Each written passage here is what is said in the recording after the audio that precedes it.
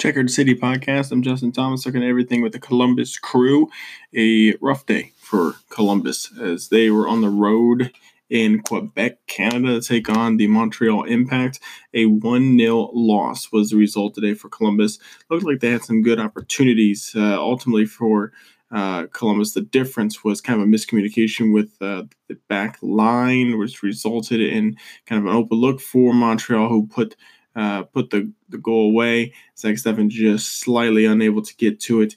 And ultimately, 1-0 is the difference. Looked like there were some decent opportunities for Columbus here and there. But overall, for the Crew, this is one of their first kind of, well, their second big loss in the season. Obviously, they lost 3-0 on the road to Philadelphia Union. With this one, 1-0.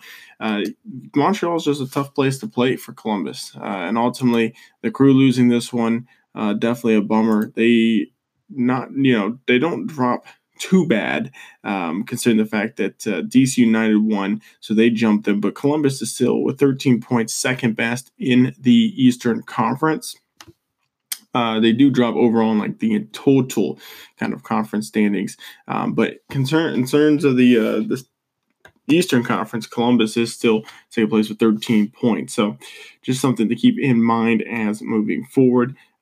Columbus Crew, though, with that result, ultimately are going to want to kind of recheck some things.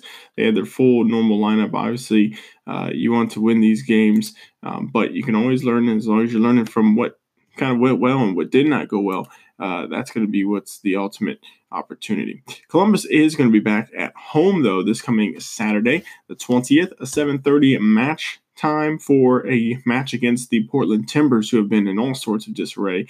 So Columbus will look to try and get things back on track at MAPFRE Stadium at home from the Nordic and all of the fans in Columbus, as they will take on the Portland Timbers. Now, if you're not able to make it to that game, you can watch them on Fox Sports Ohio or Fox Sports Go app. And obviously, 97.1 The Fan. So check out Columbus Crew this Saturday as they are taking on the Portland Timbers, looking to get back on track. And as always, follow us on the Ohio Sports Gazette.